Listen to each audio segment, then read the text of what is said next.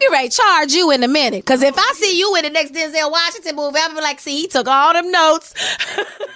She wanted to charge because she gave me a masterclass in acting. Can you believe that? A masterclass from one of the great actors of today.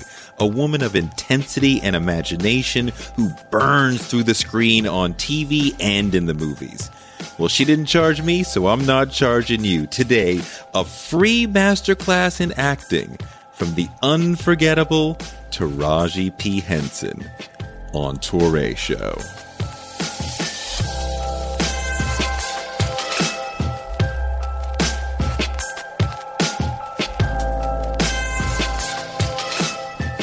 Touré Show is all about giving you fuel to help you use your dreams like a rocket ship to zoom off to another life. It's all about talking to amazing people about their core talent and exploring the reasons why they're successful. Taraji P. Henson is the star of Empire and Hidden Figures and the new Tyler Perry movie Acrimony, where she burns with rage as a long-suffering wife who gets the short end of her marriage as her seemingly no-good husband screws up again and again. Until he doesn't. It's one of Tyler Perry's best movies yet. It's anchored by a searing performance from Taraji as she descends through anger into fury and madness. It's also a film that was shot in 8 days, which is crazy. Tyler, slow down.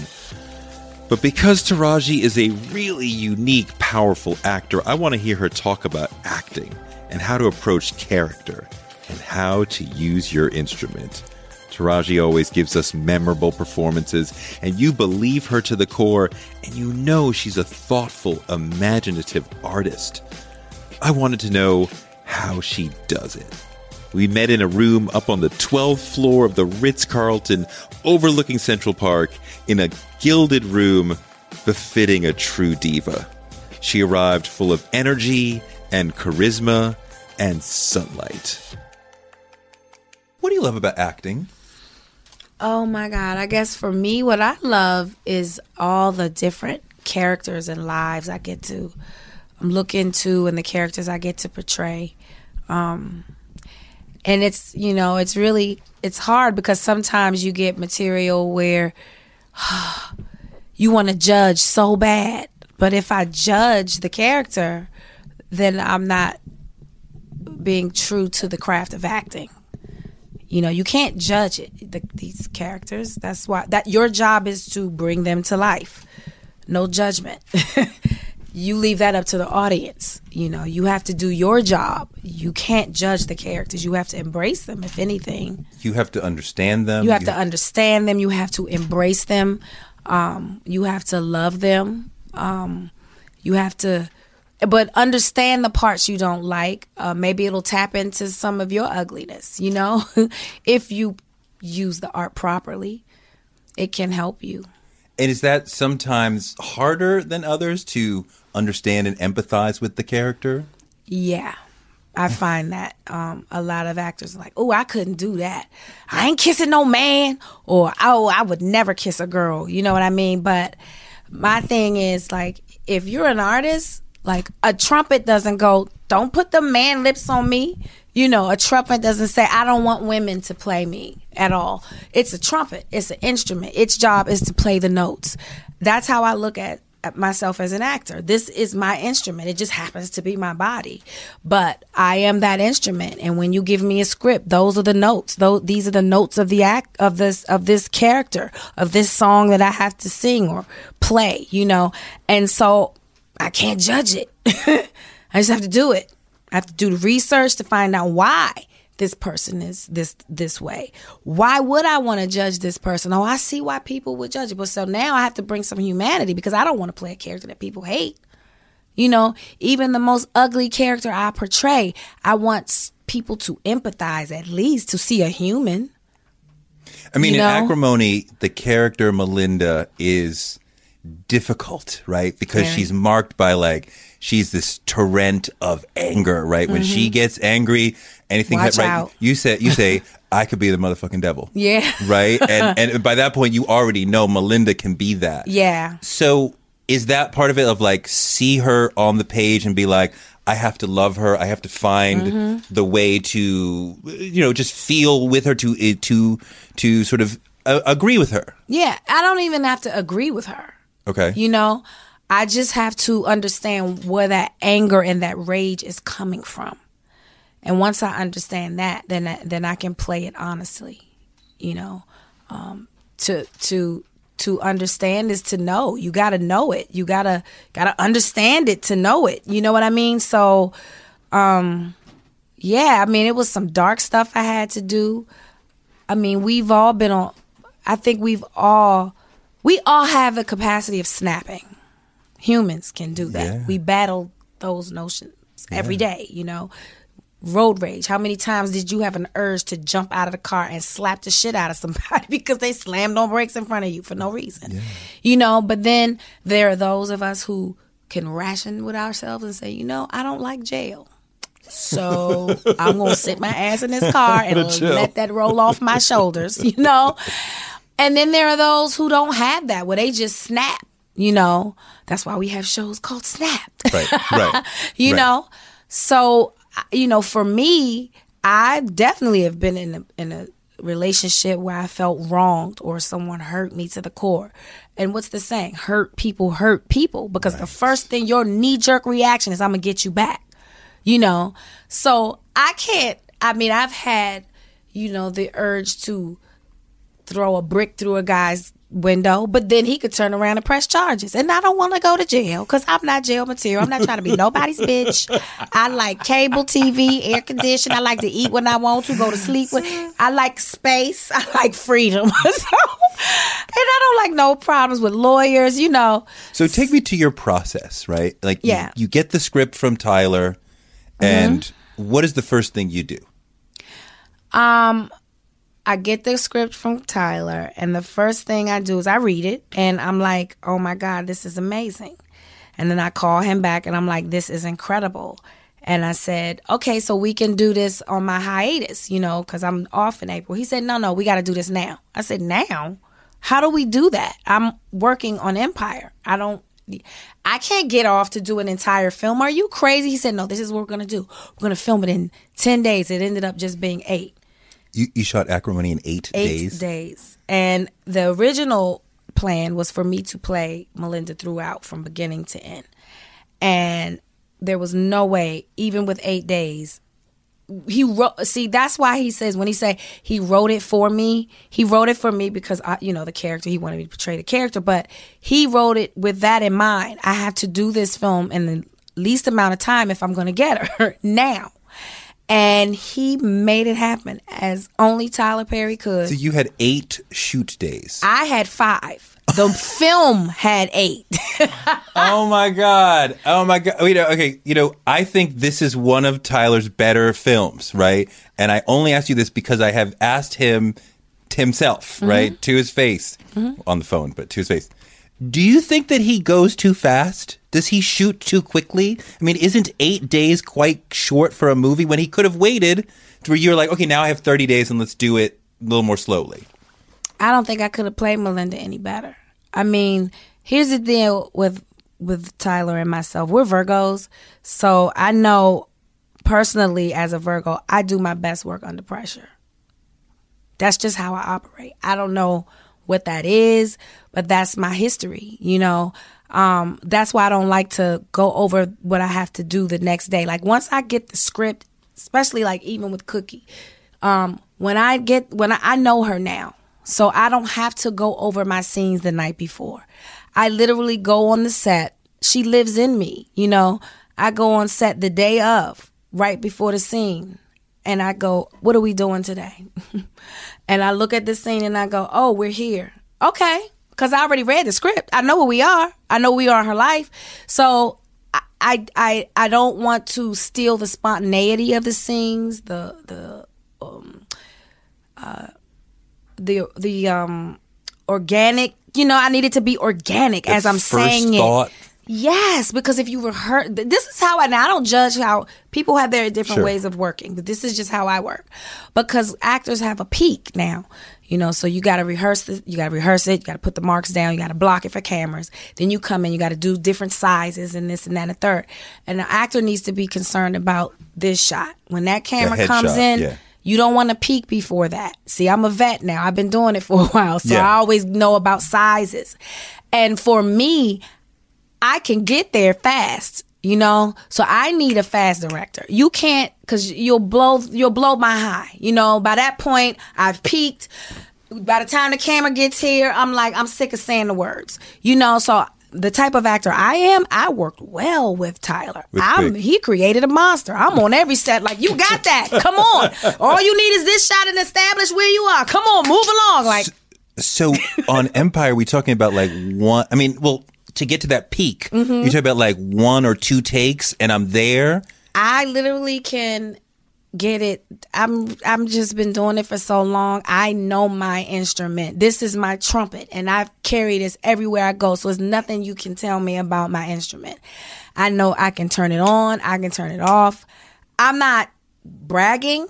I just know how to play my instrument. Yeah.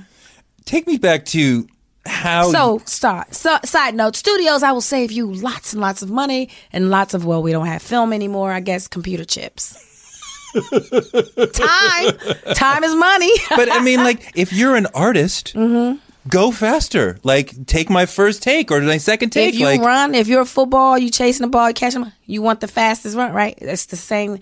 And everybody doesn't work like that. I get it. But that's just how I work. I can really get to it. Once I get that character in my belt, I don't need 1,000 takes. But on Empire, you improvise a lot. Yeah.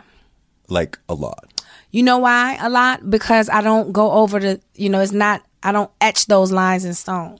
So whatever I feel, sometimes I do and sometimes I don't. It just depends on what my scene partner is giving. Cookie's never going to lose a battle. Someone said that to me the other day. They was like, you just not gonna get, Cookie gonna always have the last word. I said, damn, Mike, this my empire. Nobody gonna come up in here and get the last word. Are you crazy? How is it different that first season when you were learning Cookie to when you said, okay, now she lives in me and I know her better than Lee Daniels does? I think I didn't say that. You said that. No, you didn't say that, but I just think it was more exciting in the beginning because she was so brand new. Now, I think the writers are really challenged with how do they keep us challenged. You know what I mean? Because we do know. Now we know these characters. It's been 4 seasons now going on season 5. So the challenge now is how do they challenge us? In the writing, because we've covered so much material. We've covered a lot in a lot of their lives, and I think for me this season, what really tickled me was going back in back in time to when Cookie was in prison, meeting her mother, and Miss Alfre Woodard plays my mother. Yes. So those scenes are really, really powerful.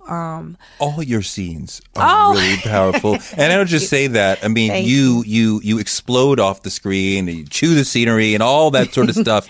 And part of what you bring to it is a great physicality. Cookie will, smack somebody or just make a face that is like, oh, I know exactly what she's talking about. And I'm laughing, but I'm scared at the same time. And how do you practice those things? Or is it just like, this is my instrument? It's definitely my instrument, but I'm theatrically trained. So when you come from theater, you have to use physicalities because you don't have the luxury of a camera getting in. Yes. So if you're in a big house and that person all the way in the back row, they pay their money too. So they need to feel what you're saying. So you have to fill the space. So I'm very physical because I come from theater. I'm not afraid to use my body. And then just training. I mean, we had a class where we had to take on the formation of the animal. What do you think? What animal do you see your character as? And if it's a snake, well, let's see you be a snake. You know what I mean? To make you uninhibited. So it's years of training and a lot of hard work. I don't. People think now because personalities and people with great personalities and people, musicians and rappers and, singing artists, they're they get acting roles so easy, you know what I mean, because of their fame, you know. I mean, a lot of times it doesn't translate to real moviegoers, you know what I mean? Because it's nice. It's a nice tactic to try to get that and sell the seats and the tickets and have their fans see them in a different light. But, you know, when you're talking about thespian actors, like people who have done this, you can see the difference. I mean, yeah, you could totally see the difference. Totally see the difference. And that's not a disrespect. No disrespect. But I mean, like, sometimes you see folks who are superstars in the real world and they're just standing there delivering lines next to you on Empire. You're not even talking and you're still like burning and emanating larger than them. It's because you're acting and they're just standing there. Yeah. Because it's because that's when you miss the beat about acting being a craft. It's a craft. It's a craft that should be studied. It's not something that you just do. You can't just pick up a trumpet and play it. So have you ever tried that shit? Yeah, it's very hard. I almost blew my neck out. It's very hard. But you can't make any sound if you don't really know how to use it. You have to train. So teach me, if you were going to teach me a few things about being an actor, about being a great actor, what would you teach me? I would just, first of all, I would see what you were working with. I would give you, because some people have, now there are those who, they're just naturally talented. You call it raw, right? And then, but guess what they need? They still got to be honed and trained. You know, it's still training there because you just can't, you know, they're very rare somebody is just born to just sit down and be able to play the piano. But then you have somebody who can play the piano because they know notes really well, and then you have classically trained. There's a difference. And you can tell when you put them in a room and close your ears, you can see who's classically trained and who's not. And I don't even play the piano. You know, it's the same thing with acting. So I would have to see what I'm working with first. Do you have a raw talent? Can it be taught to you? You know, a lot of it can't be taught. A lot of it is just built off your instinct, you know? Actors who aren't afraid to listen to that instinct inside. A lot of great actors is knowing who you are, you know, because I have this saying, if you're missing it in life, in your own life, you're missing it on the page. You know, if you are scared to deal with yourself, that man in the mirror, then how can you take on this whole other character with their issues and problems? And if you're afraid of your own, that means you're not vulnerable, even with yourself. So how can you go to these vulnerable places with this character? See, I'm real with me. I know what is wrong. I'm cool, and I'm cool with all my ticks and quirks and differences. Like, I'm okay with me. You know, I'm okay. So, and I know what my flaws are, and I'm okay with them. I'm okay with that because I don't want to be perfect, because I don't know what that means.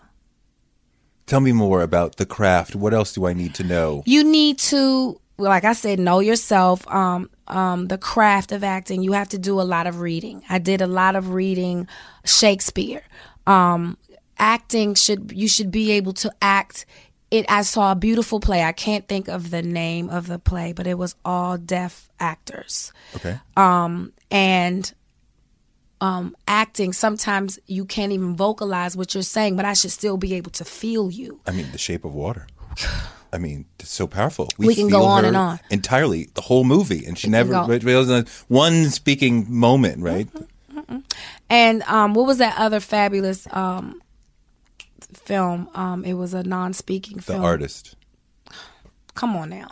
You see what I mean? So there's so many layers to acting. So we have to build those layers up. I know for me, it started with, you know, acting 101. I forgot what we studied in acting 101. Moments before, and where are you coming from, and what is your inner monologue? And it's a lot. It's a lot.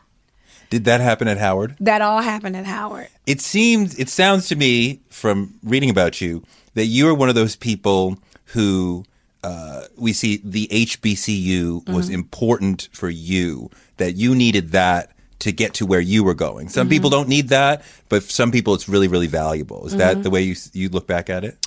I just felt like the HBCU experience gave me a sense of self. You know, even though I was from the hood, you know, we were still reading books that told us, you know, Columbus discovered America. You know what I mean? We spent like 1 week on slavery. You know, we didn't really understand the meaning of blood is thicker than water. No, we didn't get into all of that, you know. So I didn't really have a sense of self.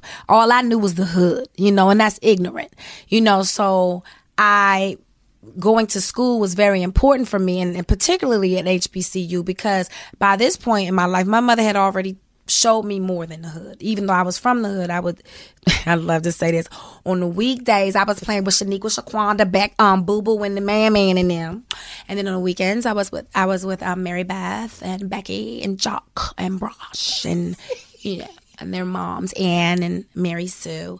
And so I was a very well-rounded kid, but the education is when I got to Howard, and I learned about all of these incredible Black people who contributed to the country and to the world. And I just became alive. I just felt nurtured there. Do you understand? I felt safe. I felt safe to be me. I felt safe to be militant, because there were things that were pissing me off that once upon a time I was afraid to have a voice and say and speak out, even though I knew it was wrong. Howard gave me a voice as a Black woman, and you need that voice in Hollywood. And another thing, training as an artist at Howard, they didn't they didn't care about how pretty you were, how light your skin was, how pretty your hair was. Can you hit this mark, hit these notes, say these lines, and make these 500 people in this room feel it? I don't care what you look like. And you would be replaced on a dime, honey. Oh, I don't care if you were in the chorus. Mike Malone, may he rest in peace. He was the head of the musical theater department. He would walk by each singer, and if you were missing a note, sit down. Next. So that program developed such a tough skin for me. Not only that, another professor, very important to me, Henry Edmond, who's gone on, may she rest in peace. And we kind of looked alike, which was kind of odd. But anyway, I remember going into acting 101. And the first thing she said to us is, get show business out of your mind. It's called business show. Stick with me to this day. And what does that mean? That means that it's more than just show business. It's a business. It's a business. And you sit back and wonder, whatever happened to such and such? He was so talented. She was so talented. Talent is not enough. Well, especially for Black actors. For any actress. It's not enough.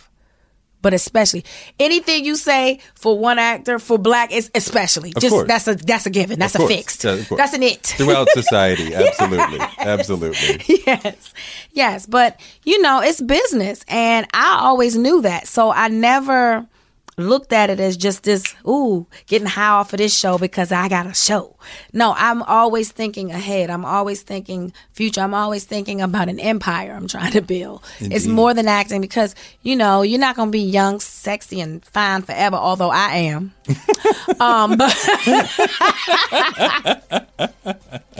Amen. But, you know what I mean. Yeah. At some point, I'm going to get tired. I'm going to get tired of throwing the lashes on. I'm going to figure out another way to be. It's just after a while, it's going to be a long while, honey. I'm thinking maybe 100. But no, but you know what I'm saying. You always have to be forward thinking because at any minute, I just don't want to be, I don't like to be at the mercy of someone else. We live in a world where you can get anything you need delivered to your door thanks to DoorDash. If you don't want to do the dishes or you feel a little sick, let DoorDash bring dinner tonight. My family uses DoorDash all the time because it connects us to our favorite restaurants without us having to drive. Last night, we got some Indian food for my wife, some gumbo for me, and sushi for the kids. And everyone was happy, and we didn't have to do the dishes. The process of ordering was quick and easy, and I love DoorDash for real. So I was so happy to do this for them because I'm a customer, because I know DoorDash is your door to more. Must be over 21 to order alcohol. Alcohol available only in select markets. DoorDash, your door to more. Download the DoorDash app now to get almost anything delivered. One of the people who helped inspire me to want to be in broadcasting is Oprah Winfrey. She's an inspiration for so many of us, but her daytime talk show was so incredible. And it told me that you could be Black and authentic and real on TV And that made me want to do it too. Black Stories, Black Truths is NPR's new collection that's a celebration of Blackness. Each of NPR's Black voices are as direct, varied, distinct, and nuanced as the Black experience itself. In the Black Stories, Black Truths collection, you'll hear stories of joy, resilience, empowerment, and how to create world-shifting things out of struggle. Every episode is a living account of what it means to be Black today, told from a unique Black perspective. Black perspectives that haven't always been centered in the telling of America's story, but now they are the story. On NPR's Black Stories, Black Truths, you'll find a collection of some of NPR's best podcast episodes celebrating the Black experience. Hear a feed of episodes from across NPR's podcasts that center Black voices. Turn on NPR today and hear a range of voices as varied, as nuanced, and as Black as we are. Stories should never be about us without us. Listen now to Black Stories, Black Truths from NPR, wherever you get your podcasts. Influencer. It's a word that gets tossed around a lot these days. There is a woman who went the distance, who broke ground as the first true influencer by living a remarkable life. Her name, Elizabeth Taylor. I'm Katy Perry. This is the story of the original influencer. This is Elizabeth the First. Elizabeth the First, the podcast, wherever you listen. Look, we all know as a Black person in America, it's really easy to get killed. It could be the police who do you in. It could be a stray bullet from Pookie and them. It could be all those Sunday dinners at Big Mama's with the double fried chicken and the fried mashed potatoes and all that. What if white people high on meth break into your house trying to steal your stuff to get more meth, find you, get into a fight, and kill you? What are you going to do then? For all those reasons, you need life insurance. If you die, you've got to leave something behind for your family. How do you get life insurance at a good price? Policy Genius is the easy way to compare and buy life insurance online. In just 5 minutes, you can compare quotes from over 15 life insurance providers and get life insurance at the best possible price. Look, if you've been putting off getting life insurance, don't put it off any longer. Today could be the day when white people high on meth break into your house and separate you from your family. Don't leave them stranded without you. It's never been easier to buy. Rates are at a 20-year low. PolicyGenius.com is the easiest way to compare and buy the life insurance you need to give your family the peace of mind that they will be okay after you're gone, after Jim and Jim Bob break into your house high on meth and kill you. Take me back to when you were first figuring out Cookie and what you did to figure out what she was going to be, because it gives you part of it on the page, but then part of it you have to fill in, right? Yeah. The backstory and how to embody this. And so talk about how you did that. Okay, so I read the script and, everything wasn't there. Certain pieces were there, like she went to jail. You knew that her and Lucius sold drugs to so their family could eat and to make their dreams come true, right?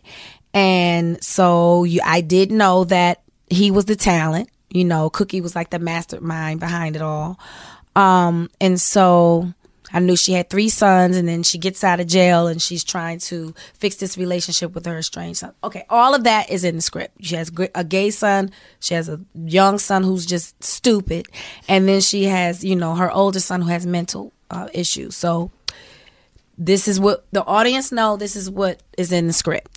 But then now I go in and I go, well, okay, we have to find a reason why she goes to jail and she doesn't tell. Now, why didn't she snitch? Like, okay, I know she loves her man. Got to be deeper than that. You know what I mean? Because then the people are going to think she's stupid. Because I love my man. I went to jail. They're going to hate her right away. It has to be something stronger, the reason why she went to jail. And we have to make him likable too. So then, stuff like that, it's just you start questioning and thinking and why. I just keep asking why until I run out of whys. And so then I was like, wow, here's a thought. Because my whole thing is Cookie could have been hated. I mean, she's quite stereotypical, loud black woman, sassy. I didn't want that. And so you have to play the why she is the way she is, right? Okay, this woman had 3 sons with the love of her life, and they lived in the hood, okay? What's the biggest fear when you have black boys and you coming from nothing? What's the biggest fear? What's the first thing you trying to do? Save them from the streets. Save them from the law. Keep them from repeating things that you've done. So, okay, now I know they're selling drugs. How do I have people like her for this? She's selling drugs, and she's a mother, okay? It has to be do or die. You can't really, see, I grew up during the crack phase. I grew up in the hood. I remember when the shit was dropped off in the hood. I saw families get destroyed. There was a time where it's hard, and still today, you can't survive. You can't feed your family off of minimum wage. We know that. That's why I don't ever fault. I get drug dealers. I get it. I honestly get it. I don't condone it at all. Right. But the urgency in Cookie and Lucius's ordeal was they had 3 boys. They have a dream. How do they get to it? All I know is I will sacrifice whatever I have to spare my kids. I do know that as a mother. What they did was horrible. Selling drugs in their community was bad. But look what they did. She sold the drugs. She did the time, 17 years flat. The reason why she chose to go is because if the father went to jail, who was going to raise those boys? She didn't have the voice or the talent. He did. She was just the mastermind. So remember when he went to jail, his album was about to blow. That was her way out. That was her son's way out of the ghetto. They were not going to be statistics. They were not going to sell drugs. They were not going to be in jail or in prison or dead. And that was a sacrifice only a mother could make. You understand? So when you make it that deep, now you got the audience. Now the audience is like, Cookie.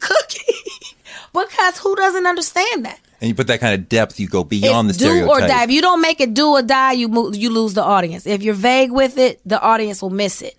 But everything she did from that moment on was about her sons. Okay, so Melinda in Acrimony, you have, again, the risk of stereotypical treatment because she spends a lot of the film angry, plotting revenge, right? Trying to do that thing, get back at her man, right? A lot of women who've been wronged by a man will feel like, wow, this is my girl, and I feel, but you don't want to fall into that stereotype, as you just said. So how do you build that character to make her likable and not fall into the stereotype? Well, how I made her human is, I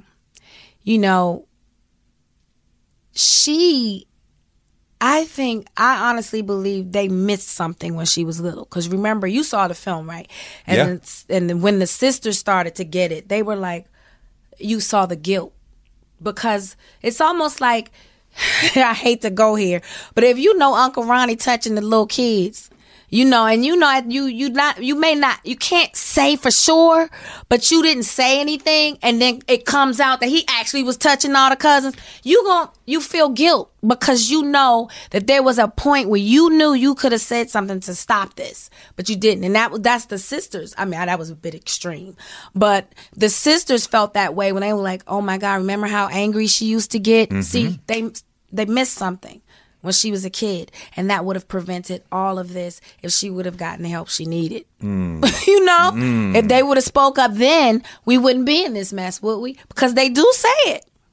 The sisters all go, oh my God. And the friend, you know how angry you get. Right. If someone's in my life and I see something like that, we have to see someone, baby. But if you give us the reasons why she's angry, then we will ride with her and we will empathize, right? What you started with, you have to get us to empathize. Empathize, to understand, to at least understand, to go, oh, wow. And that lets us go on her journey with her. And not against her, not judging. Or looking at her, right. And maybe seeing a glimpse of yourself in her, Take me to right before a scene, let's say on Empire, what are you doing? I know you said you look at the lines real quick, but you don't memorize the lines. You kind of know we're going in this direction. We got to get to the stock opening, but how we get there is however we get there. So what are you doing before the scene to get ready?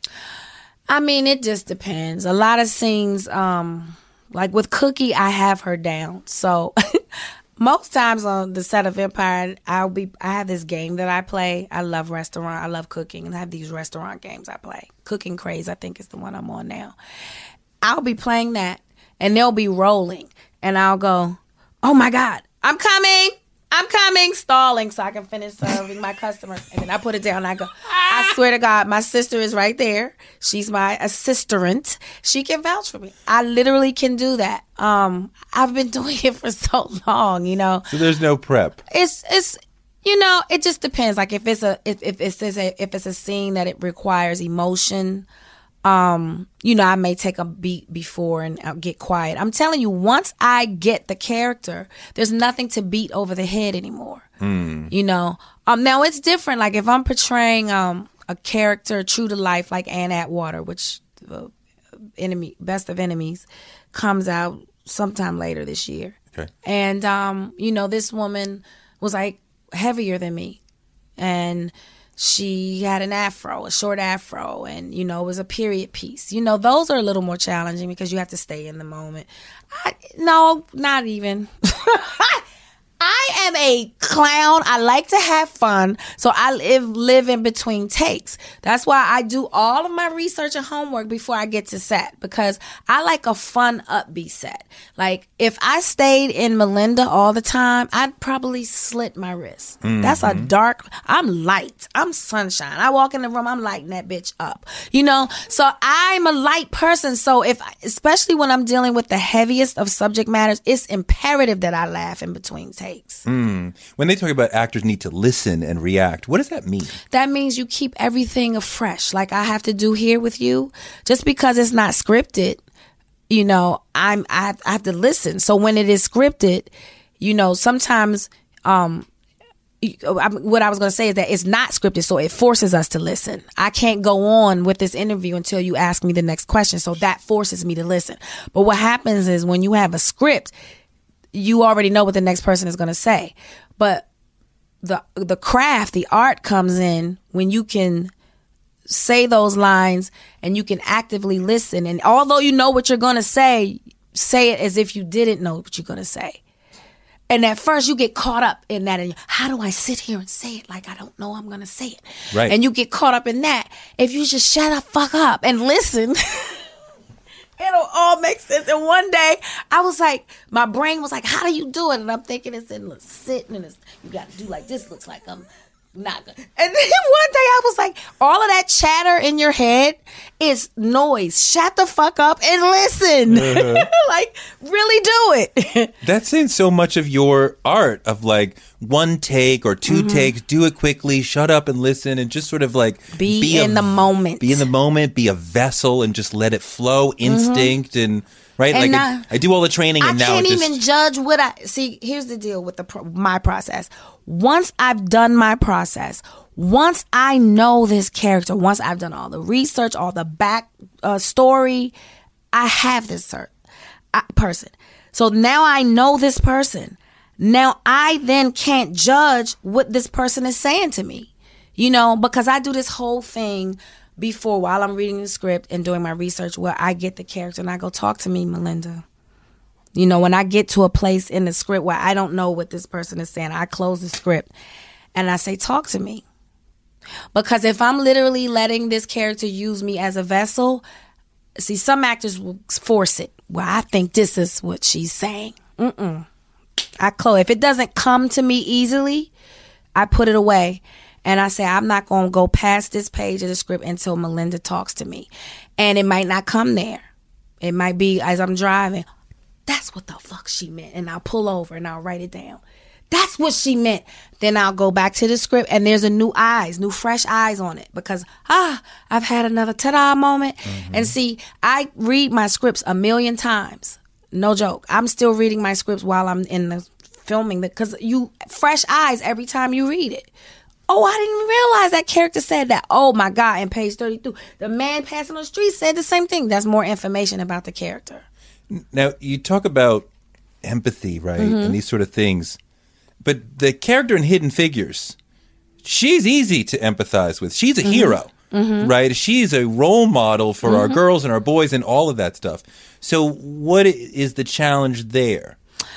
Still the challenge for Catherine is the period. The time. I'm a loud girl. I'm gonna tell you what's on my mind, and I'm not running no 45 damn minutes to no bathroom. You ain't got one closer, and I ain't running in these hills. Why can't I ride a bike? You know, because I come from a different era. You know, so I have to sit on that, and I'm here, girl. I'm very animated when I talk. So there's a certain poise those women had. You know, so that's hard for me to do because as soon as they yell cut, I was like, "Woo, child!" I was tired of being still too. I was baby magic as a kid. I had a lot of energy. I still got a lot of it.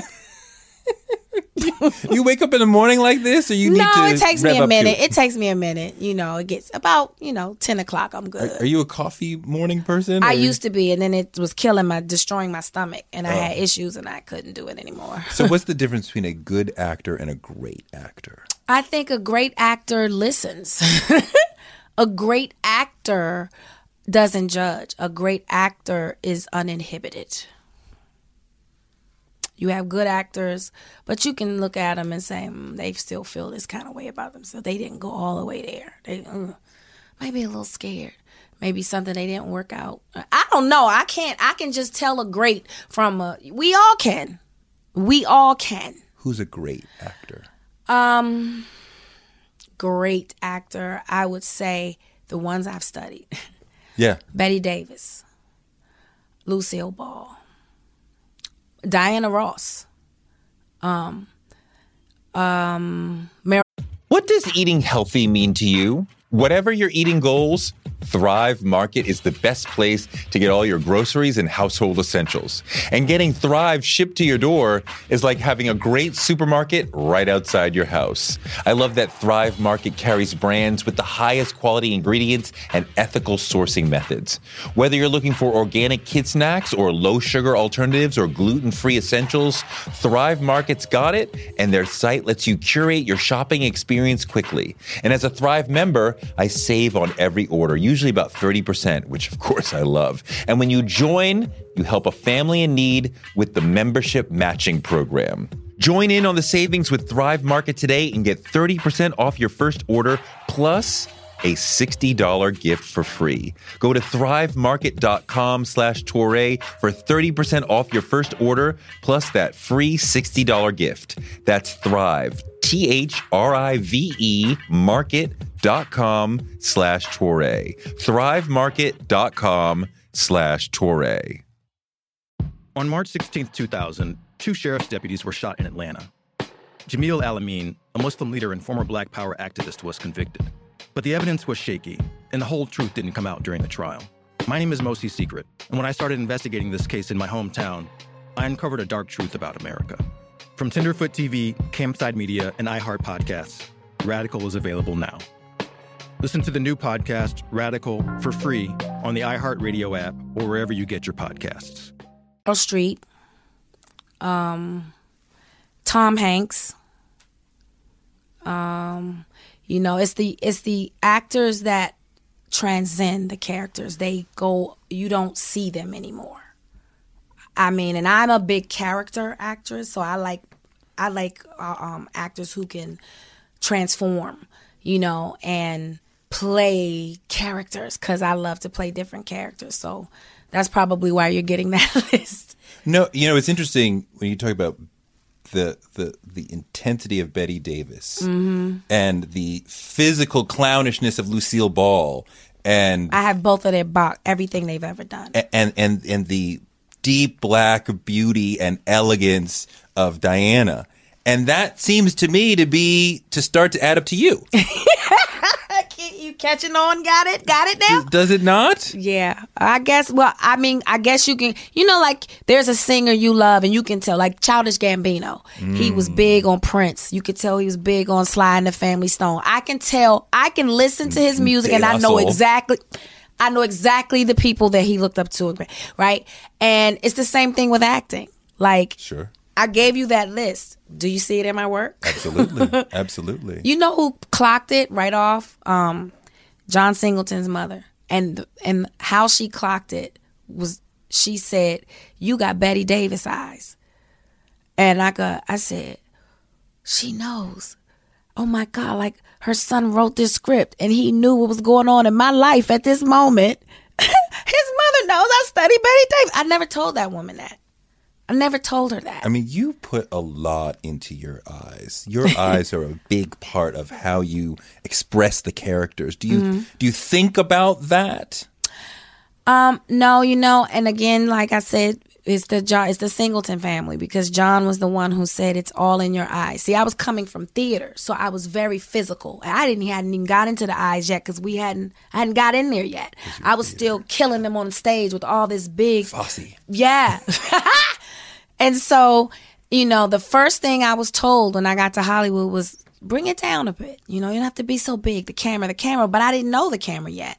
So when I auditioned for Baby Boy, he put me on tape and everything. And he was like, by this time I had heard bring it down so much that I just started. In my auditions, I would barely do anything. And I would just let the words take me. I would just trust the words. And I started doing that. I started booking stuff. And I was like, dang, I ain't do nothing. I just ain't got to do nothing then. Just sat there and I got the job. Just sat there and I got the job. So it wasn't until, no one, you doing guest spot here, guest spot. You just coming and going. No one really taking and honing your craft. So John was the one who called it. He said, you don't have to do anything but think it. He said, you have these eyes. He said, just think it. Just think it and don't do anything. And he's the one who got me into that. Like, I started practicing. I was like just thinking and trusting the words and listening. All that training I had started coming back. You're thinking. You're always thinking. See, a thinking actor can never be cut out of a scene. I don't care if you cut their lines. And it actually happened to me in a film. A thinking actor cannot be cut out of a scene. What do you mean, why?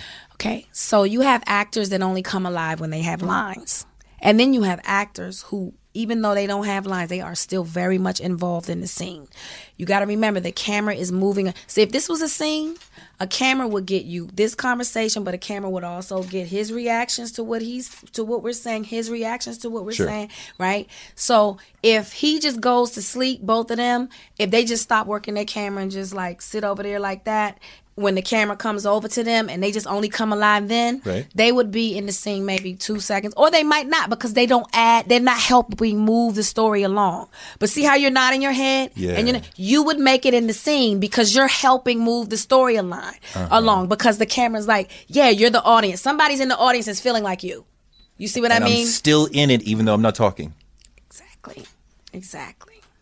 And that makes you alive. A lot of actors don't think like that. Yeah. Well, give me something else, because you have a suit. I'll be ready to charge you in a minute. Because if I see you in the next Denzel Washington movie, I'm like, see, he took all them notes. If I get in the next Denzel movie, you get the whole check. You kidding? Oh, my God. That would be the bomb. No, I mean, like, you've been in Hollywood for a long time. I mean, when Cookie came around, we already knew you. Yeah. It just took you to another level, but we knew you. So what are some of the keys to having longevity in this? I just think you have to have a bigger picture. Like, that's all longevity, operative word.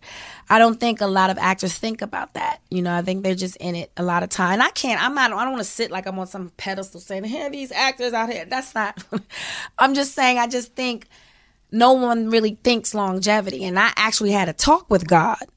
Because when things weren't popping right away, and I was saying, you go to this thing, this human characteristic we all have, and we start comparing ourselves, and once I talked myself off that, well, you can't compare yourself. Your journey's going to be different. I said, yeah, my journey's going to be different. And I know why. Because I want longevity. That's why things aren't popping so soon. Because God has a plan. I'm here to stay for a very long time. My story is not overnight success. It's the little engine that could and that did, And once I was clear on that, then I was able to walk into my greatness because it was happening. But then, we get that hurry up and wait syndrome, or that hurry up, I can do it better. God, I know better than you. I should have got that role. No, you didn't get that role because it wasn't yours. And the roles that I'm sending you your way is setting you up for what you asked me for, longevity. So I was very clear on that. And that's why my career is steadily doing this, because I know what I'm doing, because I was clear on what I want. And Empire has changed your career, right? Empire totally changed my career. Do you audition anymore? No. No. They send you a script. Do you please be in this? Yes. Basically? Yes. It feels so good. Okay. I mean, I know it's amazing. I know just in my little career, when you move from pitching to people pitching you, yes. And it's like, oh, this is much nicer. Ooh, honey, you could breathe a little bit.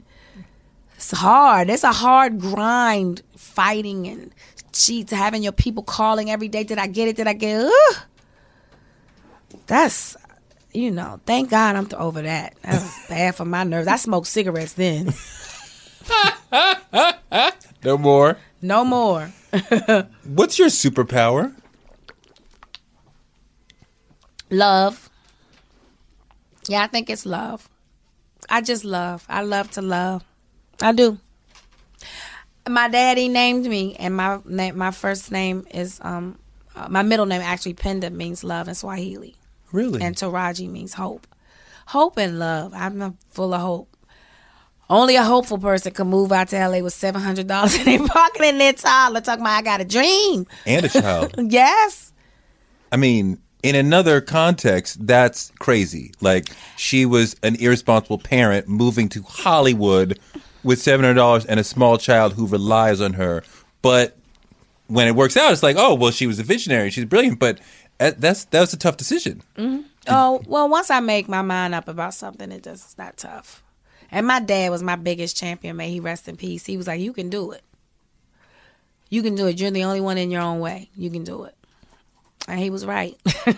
Was he a big influence on you as an actor? Yeah. Actually, he's where Cookie comes from. People think it's from a woman. It's my dad. How did you get Cookie from your father? Dad, her no holds barred attitude. Like, he used to shoot straight from the hip. You either liked him or you loved him.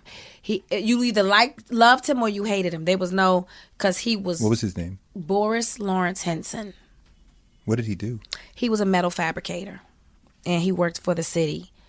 But he could do anything with metal. He was an artist. He always was like, his dream was to be an artist. And he was like, should I use both Boris Lawrence or just Boris? Or should it be Boris Lawrence Henson? Anyway, I miss him. But he was my biggest champion. And like with him, I was fearless. He didn't teach me to fear anything. So, I mean, I don't ever remember being scared moving out to LA. Because all I heard from him is, you're going to make it. Get out there. Just get out there. Get out there. You can't catch fish on dry land. What you doing here? He was like a coach, And I was like, yeah, I'm great. And he would say things to me like, you're the greatest actress. Walk like it. Walk like you're the greatest actress alive. You already got that Oscar. He was telling me this when I was like, you're going to win an Oscar. And I was like, what? This is before I even knew I wanted to act. And it was so sad when he died 2 weeks before I sang on that stage. It was just, that sucked. How long ago did he pass? In 2006. February, was it 19th or 16th of 2009? 2006. Yep. Did you take him with you on the stage? Yeah, I had a locket on with his ashes. That locket helped me prepare for, it's crazy. That locket helped me prepare for Benjamin Button. Because sometimes as an actor, you have to use things from your life if you're not feeling it. And I know this is weird, but I'd lost that locket and I couldn't find it, and I was freaking out. I was freaking out because I was about to go away to New Orleans for like 3 or 4 months, and I had to have my locket, and I was freaking out. And there was a scene in Benjamin Button where I was panicking because I had to hide the baby because, you know, what if they find the baby, you know? And I was sitting there, and out of my frustration of looking for my locket, I sat there for a while and I just started rocking, and I was like, I'm going to find that locket. I'm going to find it. It's going to speak to me. And I got up, and as this is going on, I'm thinking about Queenie and this baby. So I go over and I open up the jewelry box. I swear to God, I saw the chain do like this. It was very thin chain, so it fall into the bottom. And I heard my dad say, "Look down there, little nigga," because he called everybody nigga. "Look down there, little nigga, I'm down here." I swear he was talking to me. And I looked down, and there was a chain, and I pulled it out. But I pulled it out as if it was the baby, that precious. And this is the shit I do at home when no one's looking. My dog at the time, Willie, he would run around looking at me like, what is she doing now? But I found a little container for it, and I cradled it in the container like it was Benjamin Button. And then I placed him in a safe place. So when I had to go do that scene, I just remembered that, you know, that feeling, that moment, you know. Yeah. Sometimes it's abstract, it's objects. Sometimes it's a person. Sometimes it's just a feeling. I remember when I got brain freeze that time, you know, how am I to make it seem like it's cold in here? You know, certain things like that artists do. I could do this all day with you if you wanted.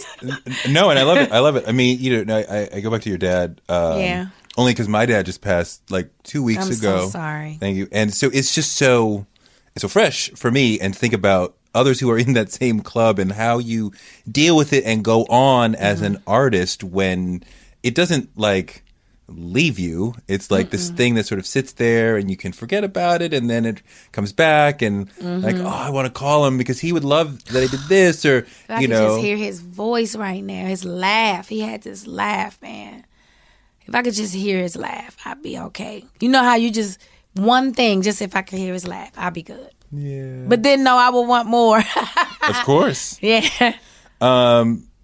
What drives you? Because you seem to have a pretty strong battery. I'm just passionate. I'm passionate about those I love. I'm passionate about humanity. I just love people. I'm a people person. I mean, you know, this day and age of, you know, social media and camera phones, it's harder for me to be that way because everything ends up on the internet and things get misconstrued, and so it's hard because I'm such a people person, but yet I have to protect myself, you know. So, yeah, I guess my passion drives me, and I could be passionate about anything. It could be passionate about mental health in the African American community. It could be passionate about, you know, my son, passionate about a role I'm doing. My passion drives me. I'm a passionate son of a bitch. My mama gonna be like, "You ain't no son of no." It's just a saying, Mom. Taraji is a national treasure. She's an incredible actor, and it means so much to be able to sit and talk with her about her craft. Thanks to Taraji for her time, and thanks to you for listening. You can make your dreams a reality, and I hope this show can help. I'm on Twitter @Touré and on Instagram @Touré Show, and if you like the show, please subscribe, rate, and review, and talk about it on the socials. Spread the word. Touré Show is written by me, Touré, and produced by Chris Colbert and Matt Ford, with help from Shelby Royston and William Jolly and Chuck Marcus and Cadence 13 Studios. We're beaming to you from Brooklyn, baddest place in the world, and we're back next Wednesday with more knowledge from amazing folks, because the man can't shut us down. Join us next Wednesday when my guest will be Michael K. Williams from The Wire.